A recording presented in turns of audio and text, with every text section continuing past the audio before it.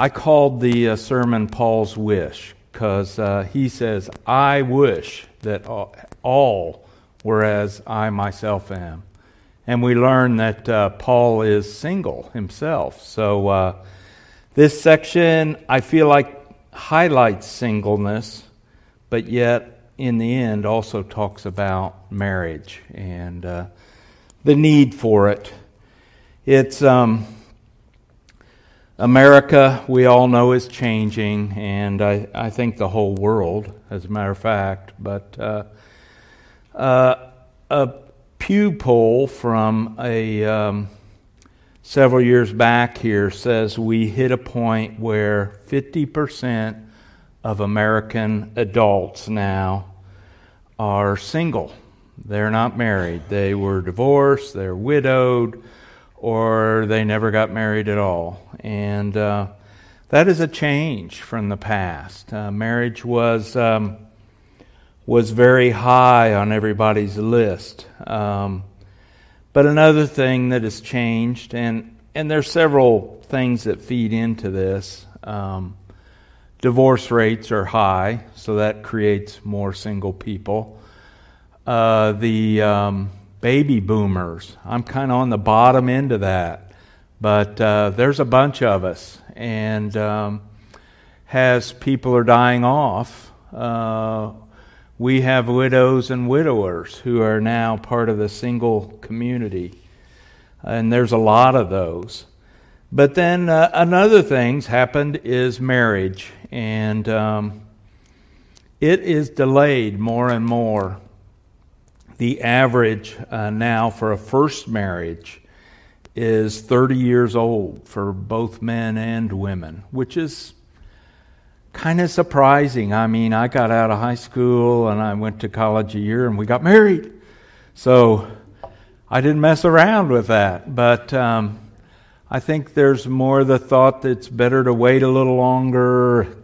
And but we're not really studying that today. Those are just some major moves that create a situation there where there's a lot of people who are single at this point. The Paul, was he single? He doesn't really, here he says he is, but we don't know his circumstance. And there's people who grab at little things, and I did read this one thing, and I thought, well, I don't know. Maybe he is or was married at some point. Acts 26, verses 9 to 11. I myself was convinced that I ought to do many things in opposing the name of Jesus of Nazareth. And I did so in Jerusalem. I not only locked up many of the saints in prison after receiving authority from the chief priests, but when they were put to death, I cast my vote against them. And I punished them often in all synagogues and tried to make them blaspheme. And in raging fury against them, I persecuted them even to foreign cities. We all knew this about Paul. He was persecuting when on the road to Damascus, Christ came to him and converted him. But there's an interesting little thing there, if you noticed it. When they were put to death, I cast my vote against them. We think that may mean that he was a part of the Sanhedrin, and if he was, he would have been married. That was a requirement. The Jews put high priority on marriage. I've read different things at different times, like when they first got back from the exile. The marrying age may have been as low as 14, and they wanted their people to be married to boost their population. And then probably in this time period of Paul, by 18, 20 at the latest, they would have expected you to have been married. And there were many arranged marriages at that time.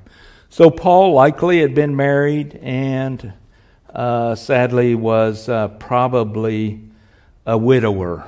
And we don't know that as a fact, but we know that as speculation. So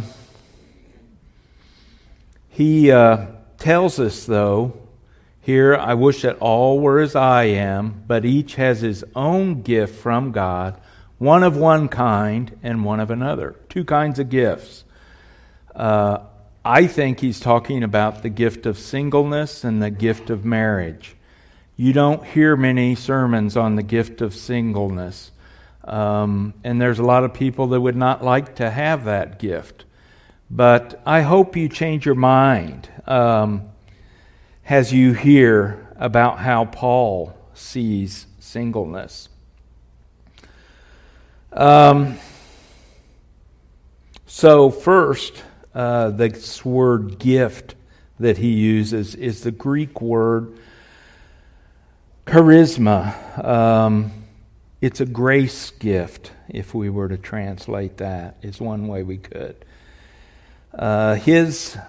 This same word is used to describe the gifts like teaching, preaching, giving, mercy, prophecy that were given to believers. So each of us, as we're a believer, we know and we've been taught we get certain gifts. There's certain tests you can take that will supposedly help you identify your gift. But the gift that's not often talked about is the gift of singleness. But it is a gift of God. He points out a couple things that aren't really covered. They're covered later in this chapter, but I'm going to bring them up so we can think about them. It may be better in times of distress or crisis or persecution to be single. We see that in verse 26. I think that in view of the present distress, it's good for a person to remain as he is. And in this case, if you were single, to remain single. I think the thought there is, there's been many a movie made about the good guy, and his only weakness is they go and grab his kids and his wife, and all of a sudden they can control the good guy. I can only imagine if you were a missionary and you take your family to a Muslim country, if you have a wife and kids, that's a scary prospect. Now, God can protect you all, but you're still in a scary area. And so there is an advantage there, though, for the single person. A second thing, the married person has worldly troubles. He mentions that down in verse 28, if you're still in chapter 7. He has these worldly troubles that the single person does not have. Guess what? Sometimes it's a lot of work to earn enough money to buy the food, to feed the kids, to put a roof over the family's heads, and but there's all kinds of worldly cares involved with being married. I'm not downing being married; it's also a gift. But we know that there's work involved by the husband, by the wife, and there are a lot of worldly cares involved with being married that the single person doesn't necessarily have to deal with. The single person has more time to devote themselves to serving the Lord and pleasing the Lord, which is a wonderful thought. I know oftentimes pastors' wives, you hear that they feel like they're deserted because their husband's at church all the time. There's a problem that pastors need to make sure that everything isn't about the church all the time. It also has to involve his family and his children. Or there will be problems develop there. We, a verse that we often think of with serving and pleasing the Lord, which would apply for the single person as well as the married, is 2 Corinthians 5:9. So whether we are at home or away, we make it our aim to please Him. And some versions say our aim, they say our goal to please God. And we need to think of that in all times. And the single person can, at times, have more opportunity to please the Lord. Just a question as I get to the end of this little thing on singleness. Does it make a difference in your attitude to know that being single is a gift from God? I want to add one other thing in here, is that here in verse 8, he says, "To the unmarried and the widows, I say that it's good for them to remain single." We read unmarried, and in our American minds, we think that means everybody who isn't married, that doesn't have a wedding ring on. Everybody is single. But to them at that time, Paul writing in Greek to us, in Greek there's a word for widows. In Greek there isn't a word for widowers. I don't know why that is, but it's just one of those things. So by saying the unmarried, he covers the widowers, as he says there at the end of the verse, "I say that it is good for them to remain single as I am." So this unmarried category would cover those who have been divorced, male or female, at any time in their life, if they're still single. It would cover those who are widows. It would cover those who are widowers. So it covers all those people. And as I said at the beginning, I feel like these general principles I'll talk about are going to cover everybody who's single.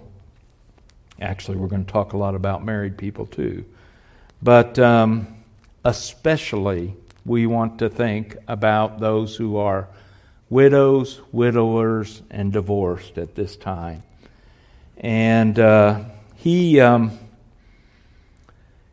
I think it makes a difference. I mean, I would think, I saw my dad go through it as my mom died many years back.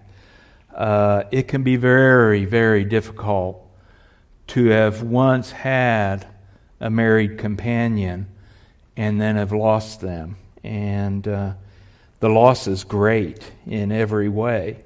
So it'd be hard for him to have thought of it as a blessing or a gift from God.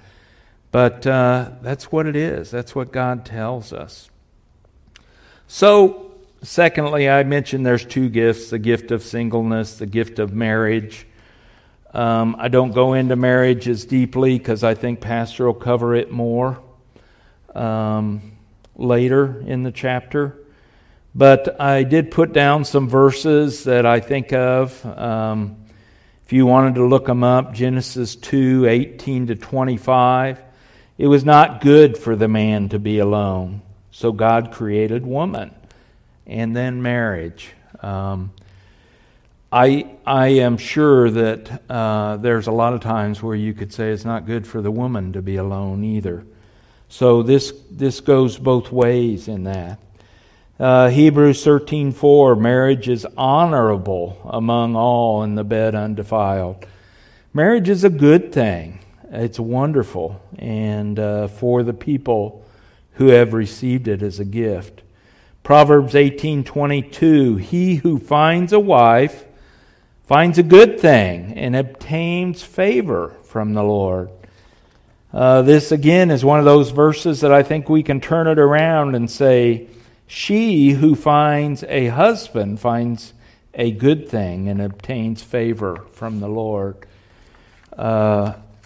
Yeah, it's a blessing. It's a blessing too. It's a gift also to be married.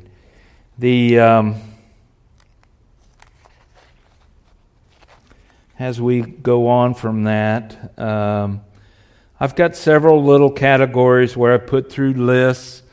It's such a short section that I'm one of those guys that likes to make lists and think about, how do I handle this? So how do you know if you have the gift of singleness? Number one, you know because you are single. God put you there. It's a gift right now, even though you're wondering about it. Paul gave us a few hints here. You can control your lusts and desires. Well, that's good if you have the gift of singleness. You're not burning with passion, which he mentions there in that last verse. For it's better to marry than to burn with passion. Number 3 here, how do you know if you have the gift of singleness? God has not sent you someone to marry yet. Guess what? You may have and be convinced you have that gift of singleness. And at some point late in your life, up shows this man who wants to marry you, or this woman who wants to marry you. And you say, wow, maybe I'm done with the gift of singleness. Maybe I have the gift of marriage. And so that's how you're going to know. Kind of by default. If you are single, well, yeah, you have that gift. How do we know if we should get married? Now, I mentioned a couple things there already, but if we are burning with passion all the time, it'd be best to be married. It would have been especially hard to live in Corinth. It was dominated by this temple to, I think it was Aphrodite, and to basically sexual perversion, and they had 1,000 prostitutes. Can you imagine? Up on a high hill in this temple, and at night they'd go out into the city to do those things that they would do. And it'd be hard to live a single life around that kind of stuff. But today you'd have to say it's that way in Indiana too. It's that way in Indianapolis. Immorality is so common and so accepted. It's on our TVs, it's on our phones, our magazines, on the street, in our families, on the street. It's so common if you drive down Washington Street towards Indianapolis to see prostitutes out there doing what prostitutes do. My brother lives just off, he's on Lowell, I think it is, and they've got a little kind of alleyway behind them, and sometimes the prostitutes bring the guys back in their alleyway and are trying to conduct business back there, and he'll call the police, or sometimes if he just goes and knocks on the window, they'll move on. But it's everywhere. It's in our families, computers, movies, ads, everywhere. So if you are that person that's burning with passion, you probably need to start looking for a husband or a wife. And now just some thoughts about, and warnings really, thoughts and warnings. I had 5 of them here. If a couple decides to get married, they should do it pretty soon.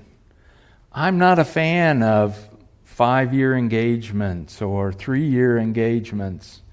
You can do it. It's your life. You know yourself and your fiance best.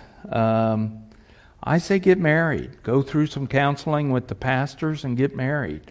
But to wait a long time opens the door for immorality of some sort. It's hard. Number two, it's hard to stay pure and avoid immorality. In our day, we've got lowered standards, free expression, constant suggestiveness. A thing I call, which kind of fits with the 5-year engagement, the fiancé trap. Sean and I had a lot of rentals and rented to a lot of just husband and wives or single people, and I don't know how many times we got introduced to the fiancé. And I was like, okay, well, that's nice. This person has a fiancé.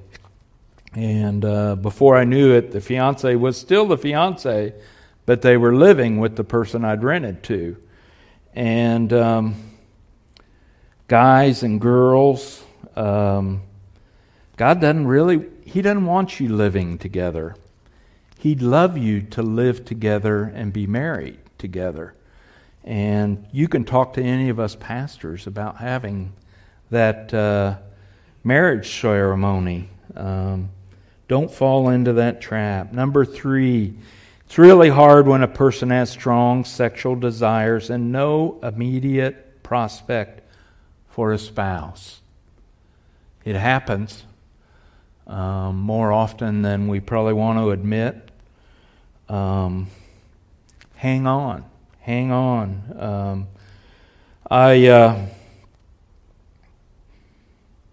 I do think that God is thinking of you, and if you recognize this as a gift, your singleness at this time, He's going to help you through it.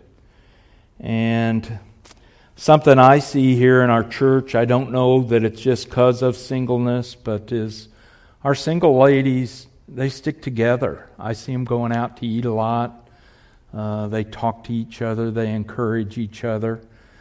Being single doesn't mean you can't have friends, and doesn't mean you can't encourage each other. And I love to see that. 2 Corinthians 6:14. Let me see. I forgot. It is not God's will for Christians to marry non-Christians. I know it happens, and sometimes it works out, and sometimes it doesn't. If at all possible, if you're questioning whether that potential husband or wife is a Christian or not, take your time. Don't rush into it. I think God will tell you over time whether they are or not. But God makes it pretty clear through 2 Corinthians 6:14, do not be unequally yoked with unbelievers, for what partnership has righteousness with lawlessness? Or what fellowship has light with darkness? So he makes it very clear, Paul does there. Don't get into those relationships. Now what happens to non-Christians get married and then one of them is saved? He doesn't say to get out of that. He says stay in it. Let's see what happens. Maybe that other person will come around to your side, to God's side. Number 5 here, don't just rush to marry the first Christian that comes along. I would love to say that every Christian would make a great mate for you, but sometimes not. You need the right person. When we're making decisions that should last our lifetime, let's make a good decision. So be careful, not careless. Things Christians wanting to get married should do.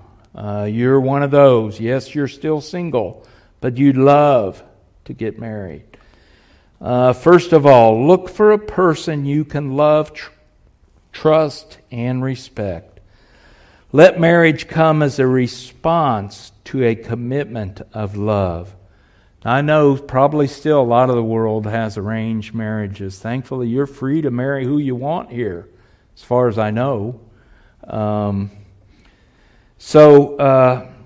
Look for that right person. Not every proposal for marriage is something off a Hallmark movie. But you can tell when that person is the kind of person you like, when you get along, when you truly love each other. Number 2, it's okay to be on the lookout for the right person. Right? You're on the lookout. Oh, there's a single guy came in. There's a single woman. They're about my age. But it's even better to be the right person. Try to be the right person. If believers are right with God and it's His will for them to be married, He will send the right person at the right time. Count on it. Believe it. I think in the book of Ruth, we have one of those stories. Ruth and her mother-in-law, they had both lost their husbands. And so they were both widows. And her mother-in-law, Naomi, had come from Israel. So she says, I'm going back to Israel. And Ruth says, you're not going without me. And as a matter of fact, I would rather die than separate from you. And your God will be my God. And she was an amazing person, Ruth was. And so they moved back. And Ruth exhibits some amazing things that everybody around her saw. I would say there's a lot of people in our church who are single, men or women, that exhibit the kind of things that you're looking for in a spouse. She was loyal to her mother-in-law.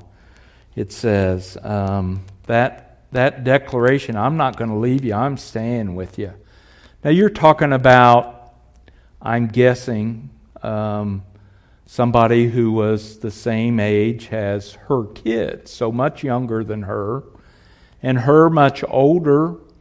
Caring for her may have been more than just living in the same household. It may have been a little bit of nursing care at times. But Ruth did not give up, and she did that. She was loyal. A second thing she did, she trusted in God. We see that in chapter 1. Let me look at these, because I just... Ruth, we could probably... make a wonderful study here at some point. Chapter 1, verses 16 to 18. But Ruth said, do not urge me to leave you or return from following you, for where you go, I will go. Where you lodge, I will lodge. Your people shall be my people, and your God my God.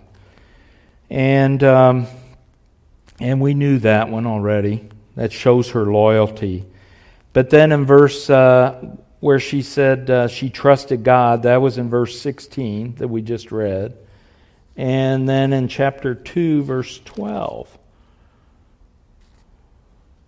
The Lord repay you for what you have done, and a full reward be given you by the Lord, the God of Israel, under whose wings you have come to take refuge. That was Boaz talking to her. But he recognized she had taken refuge under the wings of God. If you ever feel alone, we're under the wings of God too. Both married and non-married, but more so maybe the single person at times may need that recognition to feel that they're under the wings of God.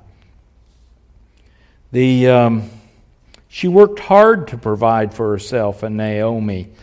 It mentions in 3 different verses her working morning to night, gleaning the fields. Well, that was backbreaking work. They had a regular crew that was harvesting everything. There was a crew of guys that were using the sickle to cut it down, and behind them came a crew of women servants, maid servants, who would tie it up into big sheaves of grain. And she could take anything that got left behind in the field that wasn't wrapped up, which was enough for her to live on. So she was a hard worker, but it wasn't free. She had to work at it, and she did good with that. She had a good attitude is my fourth thing. And I found 2 verses on that I feel like really speak to her good attitude. She did all that her mother-in-law told her to do. That's in chapter 3, verse 5. And if any of you ever had a mother-in-law, you may know that sometimes that's hard to do. But she did it, and that showed a lot of love, and showed her good attitude of wanting to please her mother-in-law. She bowed in humility before Boaz, and for the day and time he was a little older man, older than her, and he was the landowner. And so she had bowed before him and said, thank you for watching over me. I know I'm just a foreigner to you. And she showed a great amount of humility in doing that. And humility that you probably don't see very much of nowadays. Number 5, she was a woman of excellence. I believe the NASB says that. ESV says she was a worthy woman. We look to Proverbs 3:10, talks about the excellent wife. And of course, she wasn't a wife yet. But guess what? She was exhibiting those excellent things that if God was bringing her a husband, the husband would recognize and would understand that she'd make a wonderful wife. Ruth trusted, number 6, Ruth trusted in the sovereignty of God to bring her and Boaz together. It had gotten very close at that time in chapter 2, verse 20. And Boaz had all these things to do, going to the gate and seeking out the first kinsman redeemer. And I'm sure she left after meeting with him and wondering, well, I wonder what's going to happen, But she trusted the sovereignty of God. She didn't push Boaz. She allowed it to happen as God let it happen. Now, this excellent story of Ruth, I didn't do it, but we could probably turn that around and look at Boaz from his side of the story. He had a lot of wonderful things going on, including the fact that he was a man of some wealth, but yet he too must have been looking for a wife, and so he found a wife in that setup. Until the right person is found, our energy should be redirected in a way to keep our minds off the temptations. Spiritual service at your church, with others. Physical activity, it's always good to wear yourself out. Not only does it make you more healthy, but help reduce some of those temptations. Don't listen to, look at, or be around anything that increases temptation. Men and women, the place to look for a spouse is not the bar. People are drinking. They don't have their best sense on. It lowers they're less inhibited, and that's not a good place to look. Don't even go there. I'd love to see you meet somebody at church here, but I know there's a lot more places than here. My nephew, he met his wife at, I believe it was Kroger, years ago. She was a cashier. And guess what? When he went through the line, he always made sure he was in her line. And so, who knows? But he looked a long time. Learn Philippians 4:8. You know, if you're ever doing biblical counseling, you can say that for almost anything that somebody comes to you for. It's always one of those verses. Get your mind thinking about the right things. Finally, brothers, whatever's true, whatever's honorable, whatever's just, whatever's pure, whatever's lovely, whatever's commendable, if there is any excellence, if there is anything worthy of praise, think about these things. And we need to do that, to keep our minds off of unrighteous thoughts. Number 4 here, realize that God gives us the right person. He will provide the strength to resist temptation until that right person comes. We, again, more scripture. 1 Corinthians 10, verse 13. No temptation has overtaken you that is not common to man. We all have those temptations, so don't feel like you're the only one. That's when it's good to go to somebody else and talk through it. It might help you out.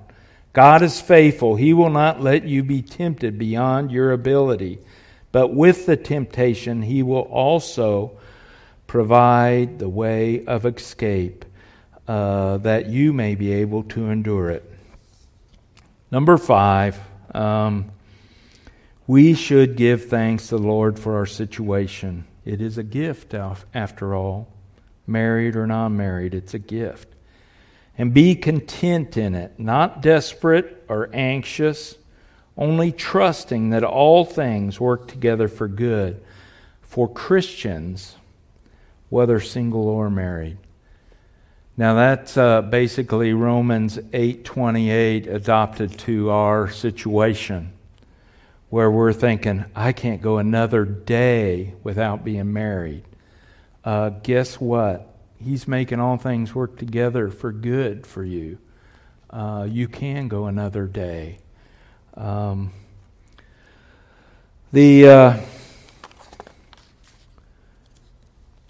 you're a person who likes to read lists of stuff, I got more that I can't even share. So, but my last list, and maybe our praise band can start finding their way up here. My last list, and I would love to hear more of these out of the Bible that you can think of. Examples of faithful singles. This one surprised me. Isaac, he was unmarried until 40 years old. And of course, his father was Sarah's mother, or his mother Sarah, and his father Abraham. So we know he didn't get too out of line. And he was faithful in being unmarried till he's 40 years old. You know what I learned in that too? Look up his story, and soon after that, you'll see that Abraham got married again at he lived to 175, but he got married again after Sarah had died, and had 6 more sons. Wow, I didn't know that story, did you? Who knew that story? Hey, a few of them you do. Good. You're better than I am at this. Isaac, unmarried till 40. Anna, and you just got to read Anna because it's heartwarming to me. Let's see, she is in Luke chapter 2, verses 36 to 38. And there was a prophetess, Anna, the daughter of Phanuel of the tribe of Asher.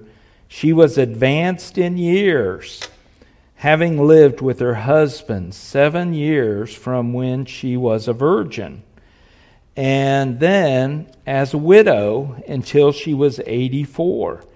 She did not depart from the temple, worshiping with fasting and prayer night and day. And coming up at that very hour, she began to give thanks to God and to speak of Him to all who were waiting for the redemption of Jerusalem.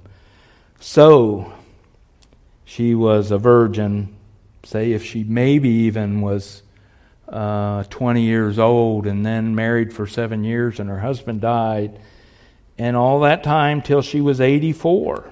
Talk about somebody staying busy by doing spiritual things. She was working at the temple till she was 84 years old, and she was allowed to prophesy about Jesus when he came to the temple. Paul, we mentioned he'd been a widower, and he remained faithful to the Lord. I do not want to go through his regimen of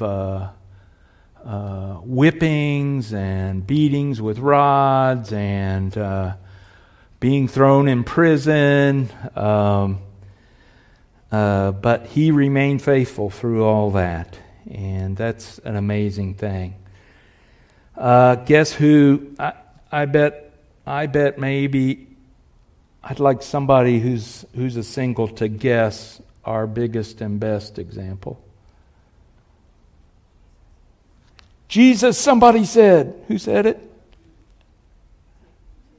All right, Christina said Jesus. He did it, didn't he?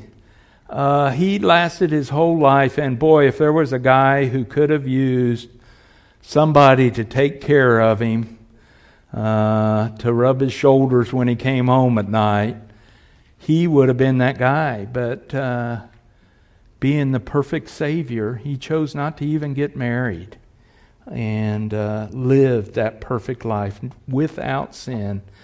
And then the last one, she is not a great example.